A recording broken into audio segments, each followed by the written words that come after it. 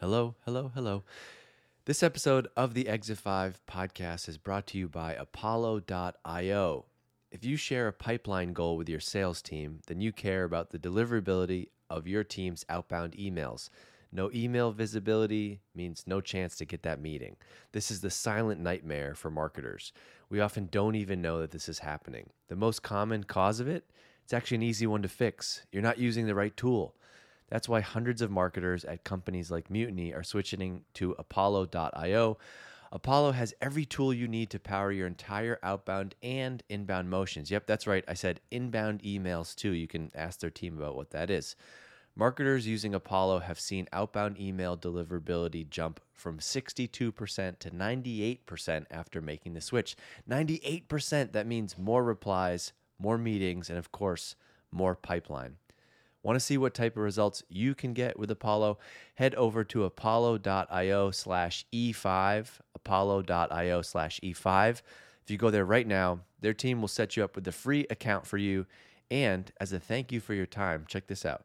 You're going to get a free annual membership to Exit 5. That's valued at $275 just for checking them out. And the tool is free. If you're not already a member, this is a great opportunity.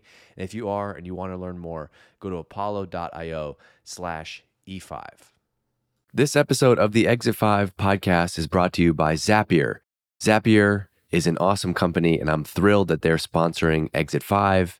They are one of the secret go-to tools, maybe not so secret anymore, that I've seen B2B SaaS marketers use over the years, and I'm thrilled to have them as a sponsor. Zapier is easy automation for everyone by connecting with more than 5,000 of the most popular apps B2B marketers are using, like Salesforce, HubSpot, Slack, literally thousands more. Zapier lets you automate almost anything you can think of without writing code, which is especially good for people like me. And with Zapier's easy-to-use workflow templates, you can start saving time and impressing your boss fast.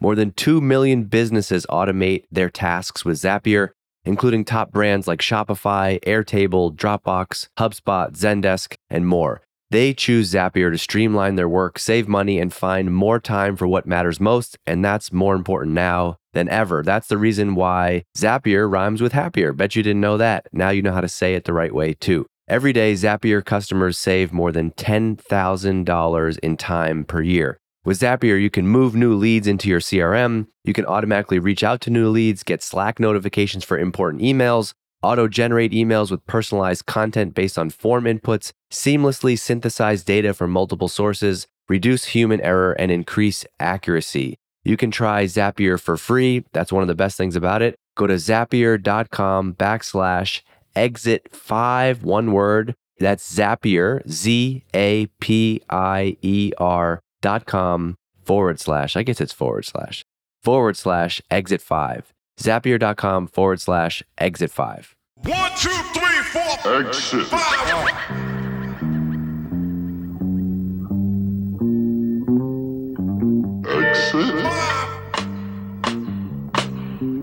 Exit. All right, Hillary's here. I'm excited to do this. We did a podcast first podcast we did about ABM was the most downloaded episode ever. And I just was saying to you, I think this one is going to beat that one. And that's not to knock Brandon, who is our guest on that, but I think you have a great story. And I think there's more buzz and chatter about ABM. So before we dive into ABM specifically, Hillary, can you give some context to who you are? What's your name? What do you do? Where do you work? Yeah, of course. And challenge accepted.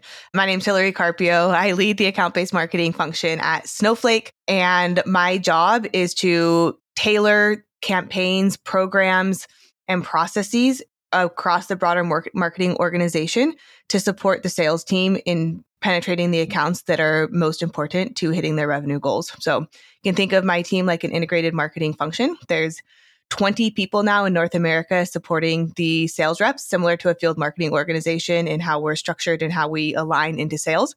And our job is to help them hit their goals cross-functionally with product marketing, partner marketing, sales development, field marketing, you name it. We're in the center helping drive impact and drive revenue. Awesome. I love that you came out of the gate with basically what you said to me was, let's beat that, Dave. I'm competitive. Let's beat that, which I love. So you're head of ABM at Snowflake. Just to give people context can you just give size and industry and what does Snowflake do? Yeah, Snowflake is the data cloud. So we enable multiple workloads for people's data. And we have grown to, I believe we're over 5,000 employees now. We're about 1,200 when I joined 3 years ago. So hypergrowth company continuing to lead not only in the data side of the world, but also on the marketing side of the world. We're known for taking risks, making bold statements, and really being ahead of the innovation curve in the marketing plays, practices, and programs that we run. Do you have any Frank Slootman stories? I don't have any Frank Slootman stories other than I'm super grateful for him as a leader and the direction that he's taken the company. All right. You always got to ask. It's okay. So in your role as head of ABM, can you just give me a sense of like, where does that sit in the broader go-to-market machine at Snowflake? Who do you report to? What does the kind of overall go-to-market look like? Yeah, so I report to the VP of Demand Gen. I always like to say that he's due for a new title because he is responsible for demand generation, ABM, field marketing, marketing operations, SDRs, and marketing intelligence. So perhaps maybe growth is a term that would cover the scope of what he's doing, but the head of Demand Gen is my colleague that reports into the same boss. That's interesting because this topic comes up a lot. What do you think about the relationship between Demand Gen and ABM? So I think that they can coexist, and the Demand Gen organization is led by Jackie Kyler here at Snowflake. Her and I have a strong relationship where we support the business together side by side. So our functions are complementary. I think that when you're building an account-based marketing function, you have to be very careful. If you put it under demand generation, you need to make sure the KPIs are different. So if demand generation is being measured on leads or campaign responses, ABM has to be measured on account funnels, not lead funnels. So if you're able to successfully separate those under the same function, great. They can live together, coexist, and work complementary. If you're not able to separate those KPIs, same thing with field marketing. If you're not able to separate the KPIs with it reporting into a field marketing function, you're setting yourself up for failure, but you're also setting up the person you've brought in for failure if you're asking them to lead account-based marketing and report on a lead funnel. Yeah, it does seem like most of the misalignment comes from, or most of the friction comes from being misaligned. And so when you have like an existing demand gen team and then the company's like, hey, we're going to spin up ABM, and those two teams feel like they're competing for resources and have competing metrics, that's where things start to get kind of messy, right? Right. So our job, and not just for demand generation, but for all of the go-to-market functions, the way I like to say it is ABM needs to be multiplying the impact of those go-to-market functions. So we should be driving additional campaign responders in the accounts that we're targeting using the programs and campaigns that demand generation already has in place. We should be increasing the attendance rate to the events that field marketing has in place. We should be increasing the efficiency of SDRs in setting meetings and completing meetings in the accounts that we're going after together. So when you look at it across the board, we should be helping. You mentioned field marketing. That's a separate team from, so you have demand gen and ABM and field marketing. Can you explain the difference between ABM and field marketing? Because I know a lot of people, myself included, would kind of lump those things together. Like field marketing is kind of what you're doing. So I'm just interested to hear the distinction. Yeah. And I'll preface this with Snowflake is an account-based organization. So our sales reps have a set account list that they each own. So we have an account-based lens on everything we do. Field marketing and ABM and sales development together are the three-legged stool that support sales directly. So ABM and field marketing then are the two marketing organizations that directly support sales. So we're hand in hand supporting the same reps, DMs, RVPs, et cetera, together. Field marketing is responsible for event-driven marketing. So they're creating regional, local, and global, in a lot of cases, event individually, as well as series that are supporting the full funnel demand in those regions. ABM, it goes and we do digital marketing. We work with the field marketing team. So just an example of how we'd work together. We might take data in a certain region and understand what topics are the accounts in that region interested in, what people are most engaged or least engaged, and help field marketing understand which zip code or which region to hold an event in and what the topic or invitee list should be. They'll develop the entire agenda, work to get the speakers, the location, the catering, all of that kind of stuff. And then ABM will also help promote that event to the accounts that have been listed as top accounts for the rep. So we're a layer that operates with field marketing. We don't replace them. We don't do the same job as them, but we're complementary to their organization. It's almost like, correct me if this is wrong, but like you might work with, there's probably a digital team of some kind, and you might work with them on a particular campaign to achieve a broader goal. Yep. Okay. You mentioned that Snowflake is an account-based organization.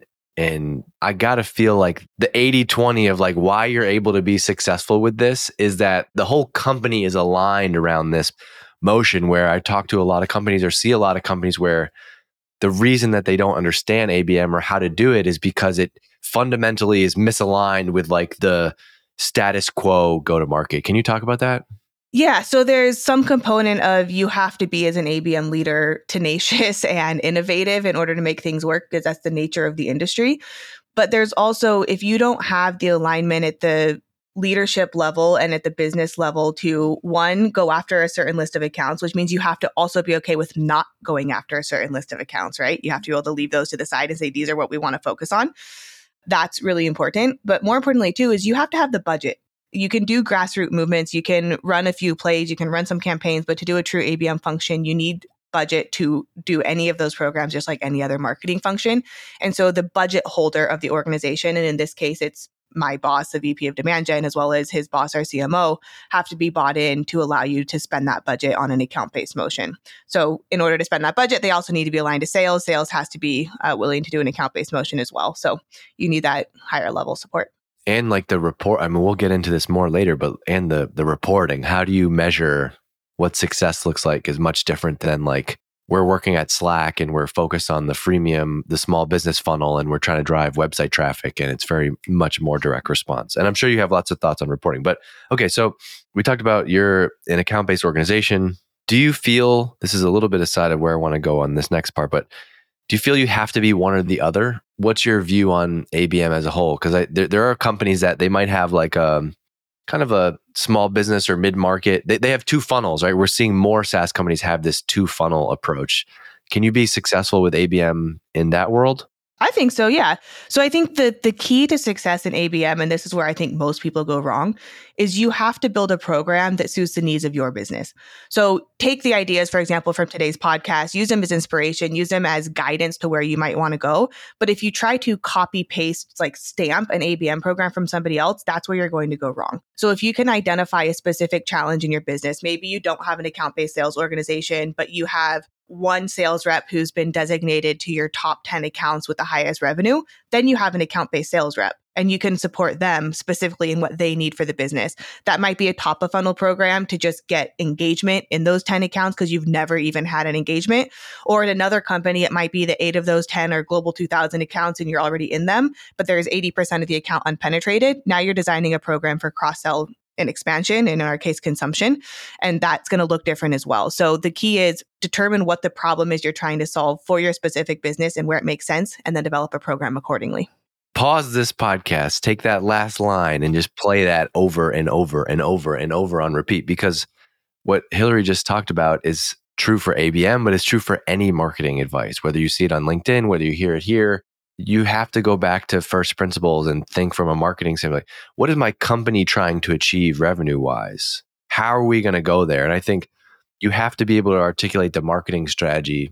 What marketing strategy does our business have? Oh, we believe that there's a universe of 1,000 people who should buy our product. Then great. Then let's figure out how to go after them. It's when you mash up all these different little things is when the marketing team feels busy, everyone's burnt out, everybody's doing stuff. Mm-hmm.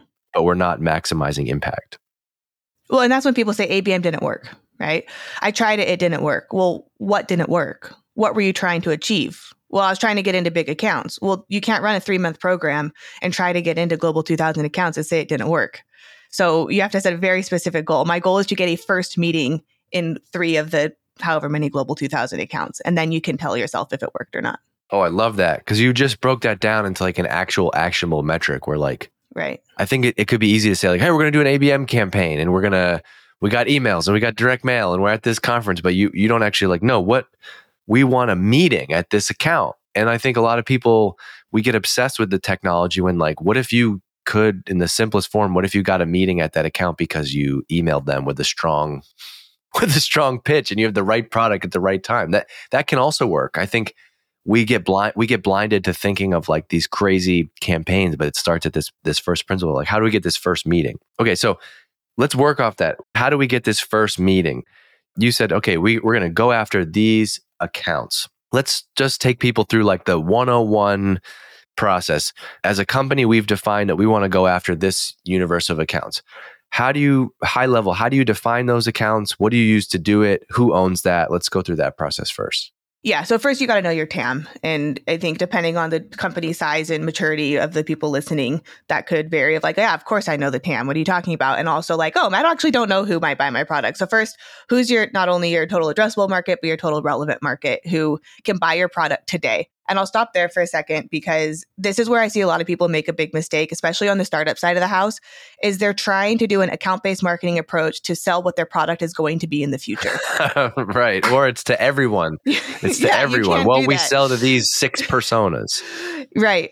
So clarify, like dial down into like who you can sell to today. And if you want to sell the 6 personas eventually, great. But who do you really want to focus on? Because you're part of the success of ABM is creating clarity for sales, marketing, and sales development to align on together, right? A lot of it is just that clarity and alignment will help create success.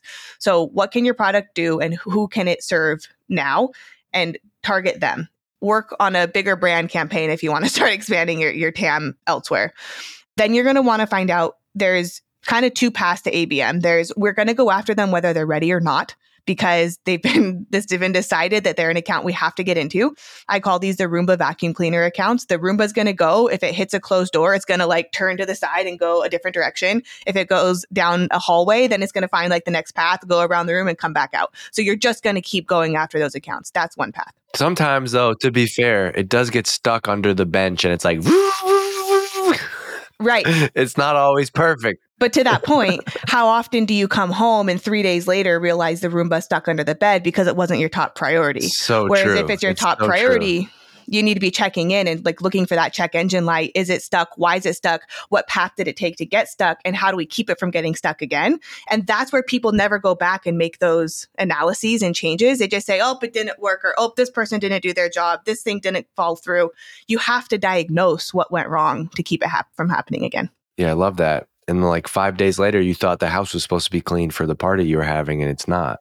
Exactly. And then it's, well, ABM didn't work. But then there's the other path too, right? And this is what I recommend, especially if you're getting started. You want to find quick wins, and you can use timing and engagement to do that. So use engagement data, whether it's first party or third party. First party being, have they engaged on your website with your campaigns? If you de-anonymized a page visit, it doesn't even have to be a form fill.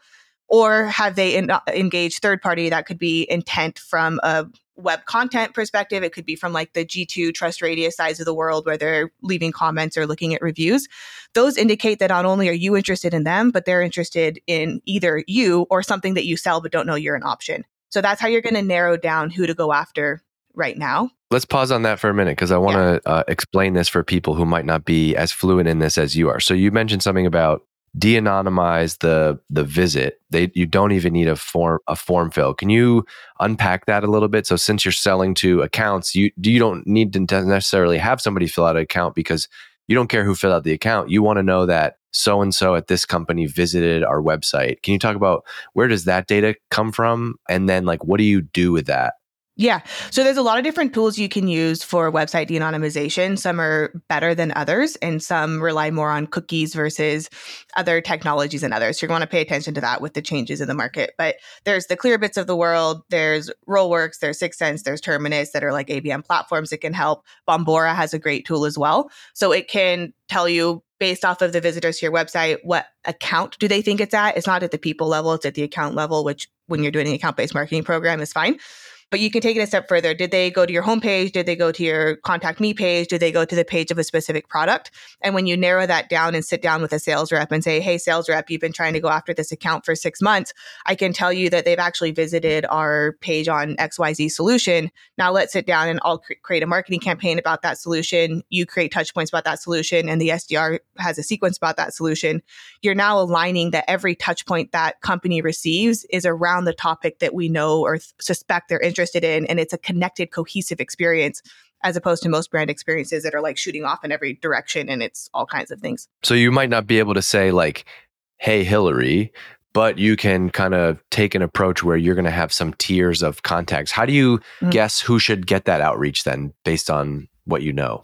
Yeah, it's a great point. You need to know your ICP and you need to know your buyer. So if they're interested in, like, I'll just do the Snowflake example for us. If it's a data science related solution, I need to know which titles, levels, seniority are going to be the influencers, decision makers, and who's on the buying committee for data science, which include data scientists. If I see that it's more of a business solution, then I might go after more business level people. So you need to have a map, and you can create that ahead of time. If these are the topics of interest or these are the pages of interest, who are the people that I reach out to with which message? Got it. And then you can keep going further based on, like, once you actually get a response, and I know that now Hillary has responded and she is head of HR, you can then kind of like adjust based on the person that you actually know you're talking to now. Right. And then you can also, they're likely, like, oftentimes the first contact's not going to be the exact person, but they'll send you in the right direction. Oh, we just signed with a competitor on a 12-month contract. Noted. Take a note in your calendar, and 12 months follow up. Now you know what tech stack they're using and what the competitive messaging should be. Hey, we actually just changed our budget and announced in our earnings that we're going this direction instead of that direction. Great. Now you have insight and you know to go after maybe the business person instead of the technical person. So even if the initial person you speak to doesn't get you the meeting, you can use it as detective information to get where you want to go. Nice. And that is what's so unique about this model is you're basically, not everything is automated by tech. Like you and the sales counterpart, whoever you're working with, is like, oh, I read this in the news about this company. Like it's tough to do this automated at scale. You have to have this actual personal level of like understanding the accounts you're trying to sell to. So my job leading the organization is to make that as easy as possible for my team members. So they're going to be tailoring and creating very, very boutique. Hey, it's Dave. This episode of the Exit 5 podcast is brought to you by Apollo.io. If you share a pipeline goal with your sales team, then you care about the deliverability rate of your team's outbound emails. No email visibility means no meetings. This is the silent nightmare for us marketers. We often don't even know that this is happening. And the most common cause of it, it's actually an easy one to fix. You're not using the right tool. That's why hundreds of marketers at companies like Mutiny are switching to Apollo.io. Apollo has every tool you need to power your entire outbound and inbound motions. Yep, that's right. I said inbound emails too. You can see how Ashby does it right now on Apollo's site. Marketers using Apollo have seen email deliverability jump from 62% to 98% after making the switch. 98%, that means more replies, more meetings, and of course, more pipeline. Want to see what type of results you can get? Head over right now to apollo.io/exit5 and start using it completely free. That's apollo.io/exit5. You can start using the tool completely free. You don't even need a credit card to get started. Go and check them out. apollo.io/exit5. Touch points. But when, for example, we identify this is the persona or the target titles, we've pre-drafted messaging for that title in the financial service industry versus that title in the public sector or the healthcare industry. We've predefined what the graphics will look like if they're a senior leader versus if they're an individual contributor, because we need them to see themselves in the graphics that they're being shown. So consider it like a library that you can build that when you curate it together, it becomes very boutique, but you don't have to reinvent the wheel and create a fresh new marketing campaign every single time you want to go after an account. This is so good. I already know it. I told you at the beginning. You mentioned, so you start doing this, you have your account list. We talked about in a previous episode that marketing, or well, I guess in your case, as head of ABM, I bet that, do you own the list criteria? Do you own that with ops? Like, who owns this is the blessed list of accounts that we're going after? Yeah. So heads of sales and the sales leaders ultimately own that list. It's their territory. We are there to complement and support their success. So everything has to be approved by them. And I will tell you, this is one of the traps that we fall into, and I'm sure others do as well. It's like, here's a list I suggest. And then 2 weeks later, well, I don't want that account on that list anymore. Oh, let's go this direction, right? So it's a lot of it is education and getting the data after a few quick wins to say, we know if we have this list for 3 months, then it will be successful. But if you change accounts every 2 weeks, we can't expect the same result. And then going to the person who's in charge, whether that's a RVP of sales or regional vice president or whoever it might be, and getting their buy-in to say, hey, I need you to hold your team accountable to sticking to this list. But to that point, you have to have their buy-in. So this isn't about ABM, field marketing, or any other marketing org coming and saying, here's the list we're going after, bless it. It's sitting down and saying, hey, what topic do you want to talk about in your region? Okay, it's healthcare for data, like data science for healthcare. Great. Let me bring back a list of the accounts that have the highest chance of responding to a campaign about that. What do you think? And then the SDR is going, here's what I think we should remove. Here's what I think we should prioritize, right? It's a three-legged stool that we're working together to all cohesively agree on that list. It's not one team saying, go, run, go after it. It's a team effort.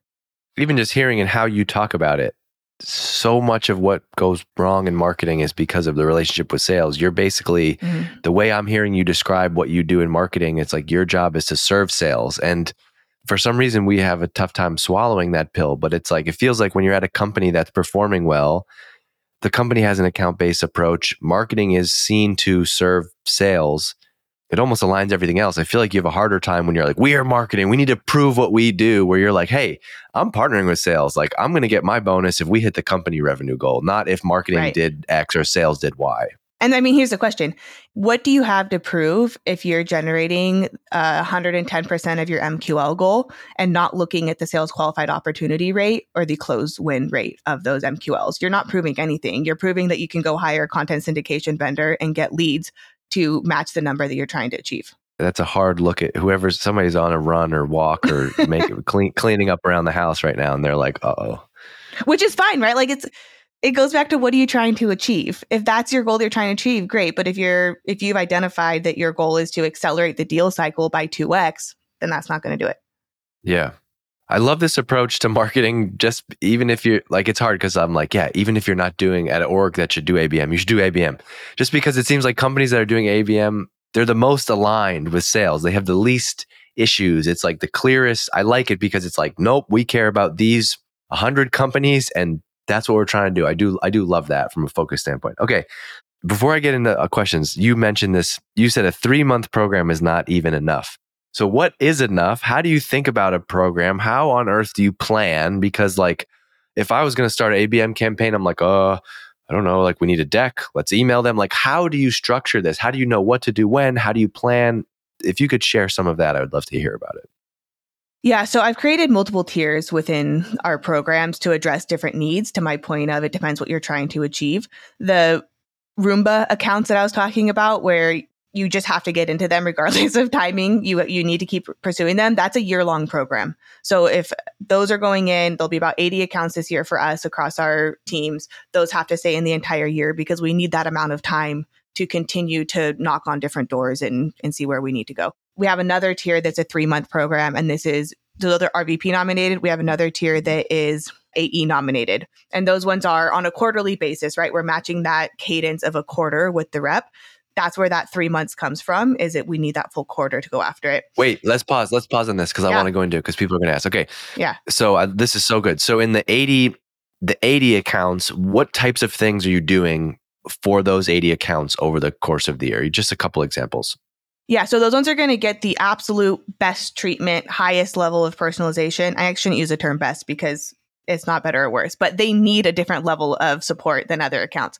So you might get a custom direct mail program. And I'll use an example of Ash on my team ran this program where we identified we're in this account, but we need to actually expand to other departments. But we have really strong champions. So we did a program that was a refer a friend where they got a customized piece of swag that said, if you refer somebody else in your organization that we're not already talking to, you and that person both get this piece of swag. And we end up getting introduced to all of these other departments that we hadn't previously been in. That requires coordination with that company's legal team, their marketing team, with the champions, with the reps, right? It's a very, very heavy lift to get something like that off the ground. And so that's only going to happen in one of those must-win, highly strategic one-to-one accounts that are a year long. That's great. This is where you might spend, that's where you're going to go spend before you even do anything because you're like, we've already prioritized. What about like dinners, one-on-one meetings? There must be a lot of smaller meetings or goals to have like, breakfasts, lunches, VIP stuff. Have you done any of that stuff? Yeah, so we work with our field marketing organization on that, and we'll do what we call snow camps, which are a full day event dedicated to just that account. And there'll be different agenda items or different sessions throughout the day for different personas and different departments within the account we're targeting. We'll also create custom content, so a one-pager or a piece of content directly for the account or business unit that we're going after. You name it, we're doing it one-to-one digital campaigns, microsites that have content specific to each department that we're selling to. The list goes on. And do those things like take priority over all other, like if someone on the team, if you're like, hey, we need to do a customized, microsite for company X, like does that just jump the priority queue from like for the creative team? Actually, the account-based marketers at Snowflake are responsible for the creation of all of the creative assets and the curation of all the digital assets. So we're building them ourselves. That's great. Because like that's the only way you'd be able to move fast is like if you have a team of people who can do different things. If it just you've passed it all down the line. Oh, that's awesome. You're like mini CMO. Each person's like a mini CMO. That's awesome. Exactly. Snow camps is great. Snow camps is a great term. And just I think I wanted to break down this level for people because the amount of effort that you're putting in to close one of these accounts, you're doing a dedicated 1 day in person. These people could never buy from us, but we're going to do this for them. And this is what it might take to close them or begin a conversation with them. Yeah. And typically, if we're doing an event like that, you have to have an internal champion at that account in order to run something like that can help promote the event, get people on board, generate the excitement, right? You're not going to go into an account that's never responded to any of your emails and be like, we're inviting you to a full day event and bring everybody. Like no one's going to show up. That's like walking up and asking someone on a date in the middle of a concert that you've never seen before. It's like, that doesn't make sense. So there has to be some existing. So like your tier one is these 80 accounts you're going to do all year. What was the next? Was it 3 months or was there another one between 3 months? We define them based off of who nominates them. So that's the RVP level that nominates those accounts. Then we have our DM level. That's a 3-month one-to-one. We call it our traditional ABM level, where we do best when we're supporting an open opportunity and accelerating that opportunity. But an AE can choose whatever funnel stage account that they want. And that's getting a one-to-one campaign digitally. They'll get included in a quarterly direct mail program. They'll get sequences aligned with the SDR organization. And then we'll curate the demand generation efforts that are already existing in the company. We'll ensure that those are amplified in those accounts as well. And then what's the last layer, the kind of catch-all year long? Yeah. So then we have our DM level as well, which is a one-to-many program. So that's where we identify a topic as opposed to an account. And we determine for each region, they each get their own topic.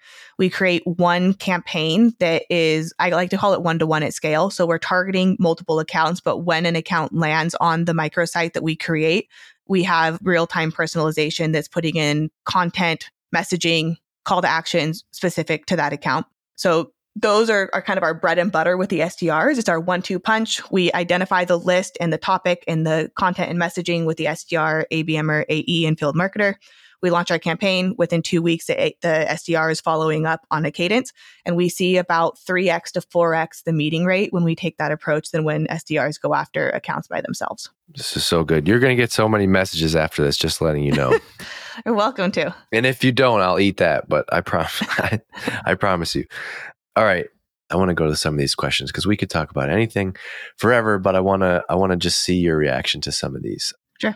Some of these can be quicker answers. Don't feel like you have to go into all these. This one's from Tim. Yeah. What's the best no tech or low tech ABM approach? Yeah, I would take something you're already doing, take a campaign that's your highest performing. So maybe it's a specific asset or a specific play that's working well, and identify a small subset of accounts with a sales rep and pick a sales rep who's interested in working with you. Don't force it upon anybody, and see if you can create a small tweak or tailored approach using that already successful campaign to get into an account that you haven't been able to get into. And that should be with marketing, sales, and sales development all working together. So just personalize to make it relevant to the person you're reaching out to. Love it. This one's from Kayla. What are best practices to get sales buy-in to support long-tail ABM efforts? Oh, this is a softball for you, my friend. I love this question. You have to align your goals to theirs. So ask them, and this is a question I ask our sales leaders when I talk to them, what are your priorities for this upcoming quarter and what's going to make or break your number for you? You then align if their priority is solution X or persona Y, you come back to them with, here's how I think I can support your priority. What do you think? And you help them understand and believe that you are there to help them reach their goals. You're not there to claim credit or attribution for what you're trying to do. Yeah, I mean, think about everything Hillary said to date on this podcast. It's like you're literally showing up being like, hello, how can I help you close more deals? Exactly. And so they have to see you in that light. And you also have to be, this is why metrics matter. Like you have to be measured to that, because if that's not how you're measured, if you're this is where a lot of marketing goes wrong here. If the marketing team is not fundamentally aligned to help sales close those deals, then of course there's going to be friction and you're not going to end up supporting. But I can't think of a sales team in the world who wouldn't want help closing deals. It's when they don't believe that marketing is working on the right stuff and they want to, you know what, they're not helping me. This is making things worse. I'm going to take this and I'm going to do it myself. This is a lazy question. It's what is ABM and what isn't? So I'm going to take a political approach to that question, which there's a lot of ABM police out there that'll tell you 1-to-many is not ABM, it's only 1-to-1. And 1-to-1 is only ABM if it's highly tailored and whatever. Like, I don't care. To me, ABM is good marketing, and good marketing is when you are aligning your objectives to the objectives of the company and meeting them. So that's good. That's my answer. Yeah, ABM is a term that was made up by a technology vendor or some point. Like what you said is what you're doing.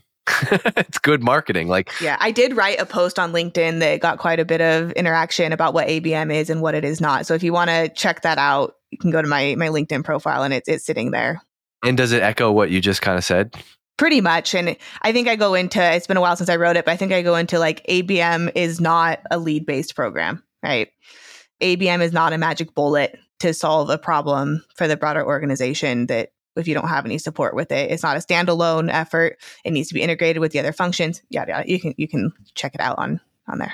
This question, how do you approach your ICP for ABM campaigns when you don't have any industry narrowing in current clients' portfolio and the company's product strategy? I'll take that one. You can't. It has to be a company level strategy thing. You're just like vaporware. Like, yeah, you can't. You literally can't. Hey, we have nothing to sell these people. And to your point earlier, like you need a niche. You need a first market to go after.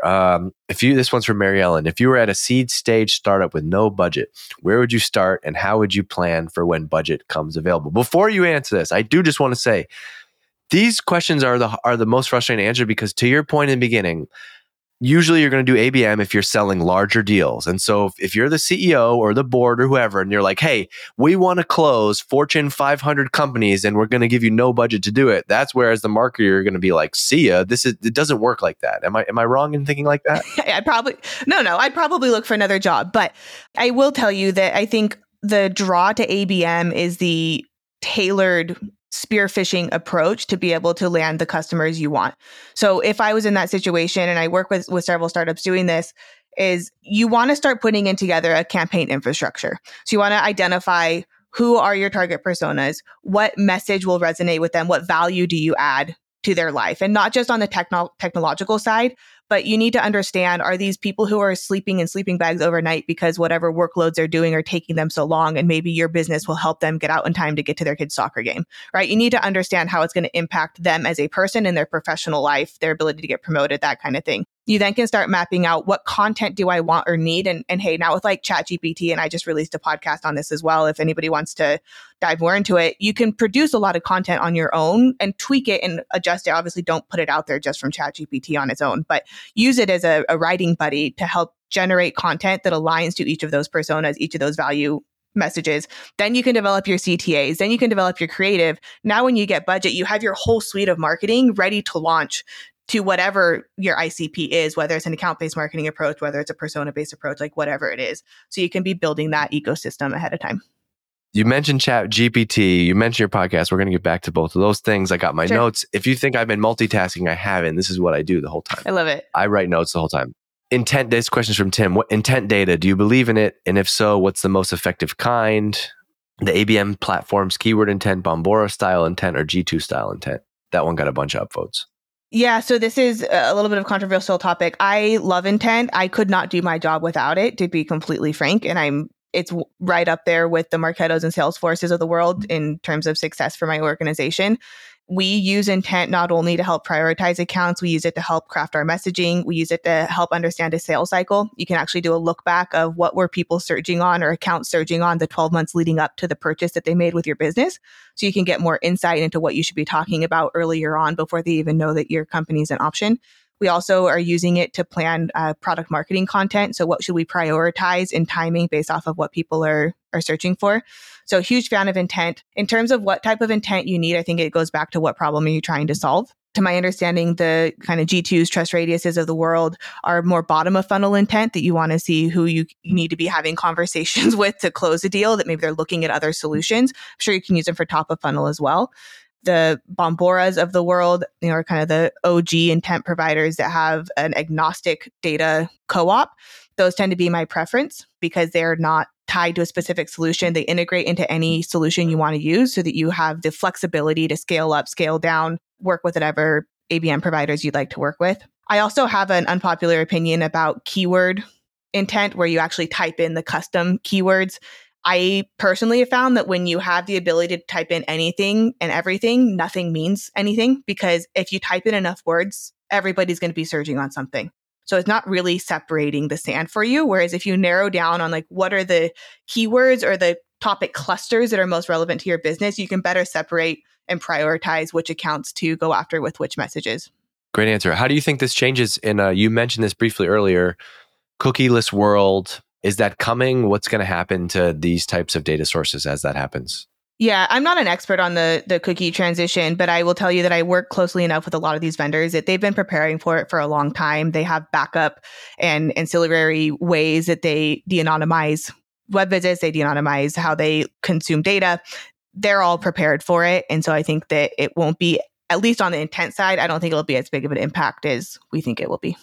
Yeah, I've heard they've been hiring interns to go to your house and see what you're doing. And then the future is going to be they're going to go back to humans and spying on you. No, I don't know. I also think, don't you kind of like, doesn't a part of you, the competitive marketer in you, be like, great, like bring it on. Like I'll come up with we'll have a new challenge and we'll have to figure out creative ways to solve those problems. I mean, I will say if you are relying on any single tactic to the point where you think you'll get fired if it goes away, then you should probably reevaluate your mix. That's so true. I'm going to let that one breathe because that is the life. Same for anything. And like, if you have one strategy, if you have one person on your team, you need to diversify. That's a great comment. All right. This question was in here and I forgot to ask you this. So let's just briefly talk about it. I'm sure we could talk about it forever. On the whole, how do you measure your ABM efforts? And I'm going to ask you with this kind of caveat, like lens. So many activities, and I think it's much easier for most people to measure. AdWords is really easier to measure. Direct response marketing really easy to measure. When you're doing things over the course of 3, 6, 9 months, how do you're going to write a blog post here, and you're going to do this thing here, and you're going to do one event here. Take us through like just a high level framework for how you measure this stuff. Yeah, you can't do a direct, this asset led to this lead that led to this meeting that led to this opportunity. There is no direct ROI in that sense.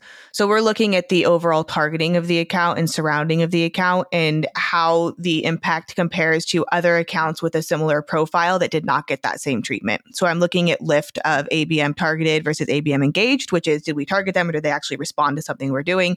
And then compare those to non-ABM accounts. The numbers are so significant that that's been the thing that we've really relied on to show the difference. I think you look at, like, for an example, a SDR can go after 100 accounts and get into a completed meeting with 10 of them without ABM. They can go into 100 accounts and get between 40 and 60 meetings with ABM.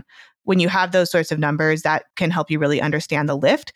But the overall answer is really pipeline, right? We're a one-team pipeline machine. And so we're all working together, field marketing, SDRs, demand gen, partner marketing. We're all trying to generate pipeline for the business and the accounts that are must-win accounts, as well as other accounts as well, of course.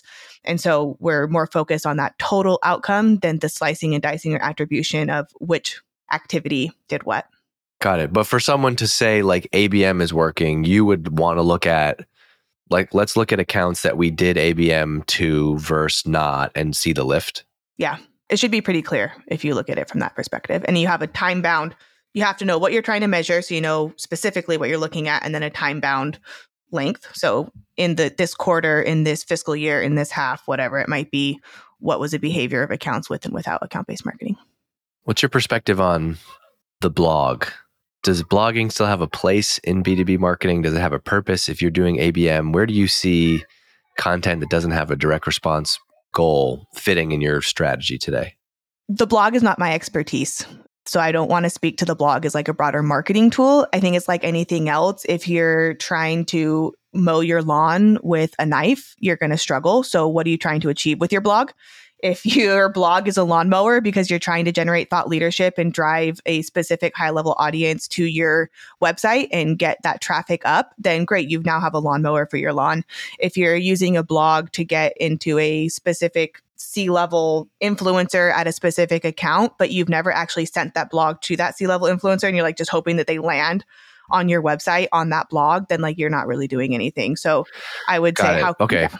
That was great. That was a political way of answering it, but also useful way of answering, which is my interpretation of that is like, it's tough to tell any channel without understanding the goal. Because exactly. if you had a kick-ass blog that like pumped out great content that talked about your brand as a thought leader and had interesting research and insights and point of view, well, guess what people are going to do? They're going to go read that thing. And so then you probably as the ABM marketer would be like, wow, this is great. This accounts that we're interested in are reading our content. That would be a positive signal. I'll tell you what my first thing comes to mind is a well-written blog that's gotten a lot of traction and say it's for a C-level decision maker in IT. My first thought is if I have an existing account, 80% of it's unpenetrated, I have a champion in that account. How can I take that blog, have the sales rep help me tailor it and tweak it specific to what that account's needs are, and then have that champion send it themselves to the C-level IT decision maker? Now you've got an ABM approach of how you're using that blog. You mentioned it before. I got to ask. I'm only asking this for the clickbait and for the SEO, but everyone's talking about ChatGPT. Where do you see ChatGPT or other tools like Jasper and such fitting in the ABM stack in the future? Yeah, I think that the bandwidth of humans is one of the biggest limitations of ABM because there's some element that you just can't replicate. And so for some of that, if that's tailoring messaging for a specific account, if you can upload a list of variables and use something like ChatGPT to help you write messaging, I think that could be helpful. I will put a layer of caution on this, that anything I say about something like ChatGPT, it's a starting point. It's a generator to get you 80% of the way there. It's not the final product. So you still have to have a savvy, knowledgeable marketer who's going to look at it and tweak it and alter it and adjust it. But I think it can help you get started. And I've also been using it personally as like a brainstorm buddy. So even as simple as like I was trying to come up with some ad copy and I needed 2 words that started with T. And so I was using ChatGPT to say, okay, here's the structure of my copy. It's from A to Z in marketing terms, but I need both words to start with the T, and using it to help me identify like even small things like that. It's the brainstorm buddy that you wish you had. Brainstorm buddy. Somebody take that. An actual marketer with a great idea. Yeah. All right. Hillary, this was great. I could talk to you forever about this topic. I hope you get messages from this topic. You mentioned that you have a podcast. Want to plug that real quick? Because I'm sure there's going to be people who would love to hear from you again. Yeah. So I appreciate that this podcast was similar in that there's very tactical takeaways, but I started a podcast called Go to Market Speed Dial. GTM Speed Dial is how it shows up in Apple and Spotify. And the idea was that I have a lot of conversations with my mentors and other people in the industry asking what I feel are dumb questions because I want to get specific takeaways of how I can action different plays and different ideas and even like leadership advice of hiring, firing, all of the things as a leader. And so I created this podcast not to be highly strategic, but to be very tactical. So I interview folks in the industry. One just came out yesterday, which is how to pitch your ideas internally and execute them. Who do you reach out to? Do you use Slack? Do you use email? How do you follow up? At what point do you drop the idea if it's not getting picked up? How do you measure it? How do you manage people who don't report to you? That whole process we lay out in that podcast so you can walk away knowing what to do next. So that's the spirit of it. Love that. That's a great idea for a podcast too, is people love the tactical stuff. So is it you? Do you have guests? Do you edit them together? Like how do you come up with that episode? Yeah, so it's me interviewing for the most part. So like the ChatGPT episode, I interviewed my former boss who's a CMO at Kiteworks and super passionate about using ChatGPT in product marketing, PR, et cetera. So he gives you tangible ideas of how you can use that. And then I also next week in 2 weeks, I'm releasing an Ask Me Anything on ABM where I took in questions from LinkedIn, and it's a solo episode where I'll be answering people's questions. So I'm a one-man show in terms of producing and planning and editing. So we're kind of developing and going with the flow here as it gets established. It's all right. That's great. I hope you get some new listeners from this. And also you have the most important ingredient, which is you're a great speaker. You're passionate about what you do. You know what you're doing. And so that to me trumps the high production and whatever else it takes. So Hillary, I mean, this was great. I learned a bunch from this. Thank you for being here. We'll link to all your stuff. You can go check out Hillary Carpio, LinkedIn, check out the GTM Speed Dial podcast. I know people will be there. They want to check that out. And make sure that you're following Exit 5 Marketing on Instagram. I created a new account where we just post all clips from the podcast so you can just have like a one-stop shop to get a little bit of bite of B2B marketing knowledge while you're scrolling through nonsense on Instagram or whatever, wherever else you go. So Hillary, thank you for doing this. You rock. I appreciate it. Hey, thanks for listening to this episode of the Exit 5 podcast. If you're in B2B marketing and you want to grow your career, you should also go and check out everything that we have over at exit5.com. We've got articles, we've got videos, we've got templates. Plus, we have a community of over 4,000 B2B marketing pros. Whether you're deep in your career and want to connect with your peers or just starting up and you want a place to go where you can see what people are talking about, get smarter about B2B marketing in your own time to grow your career and help grow your company, go and check it out. It's exit5.com. You can get on the email list there. You can join the community. There's 4,000 marketers in the community. We have a job board. We're always adding new stuff. It's really becoming the number one place you can go if you want to grow your career and learn more about B2B marketing outside of what you're doing inside of your company every day. So check it out, exit5.com. And I also want to make sure I give a shout out to my friends at Hatch. That's hatch.fm. They produce this podcast. It sounds amazing because of the work that they do. And they work with B2B companies just like yours. They offer unlimited podcast editing and strategy for businesses. You can get unlimited podcast editing and on-demand strategy for a low monthly cost. All you got to do is just upload your episode and they take care of the rest. Go and check them out. It's hatch.fm. Hello. This episode of the Exit 5 podcast is brought to you by Apollo.io. If you share a pipeline goal with your sales team, then you care about the deliverability of your team's outbound emails. No email visibility means no chance to get that meeting. This is the silent nightmare for marketers. We often don't even know that this is happening. The most common cause of it, it's actually an easy one to fix. You're not using the right tool. That's why hundreds of marketers at companies like Mutiny are switching to Apollo.io.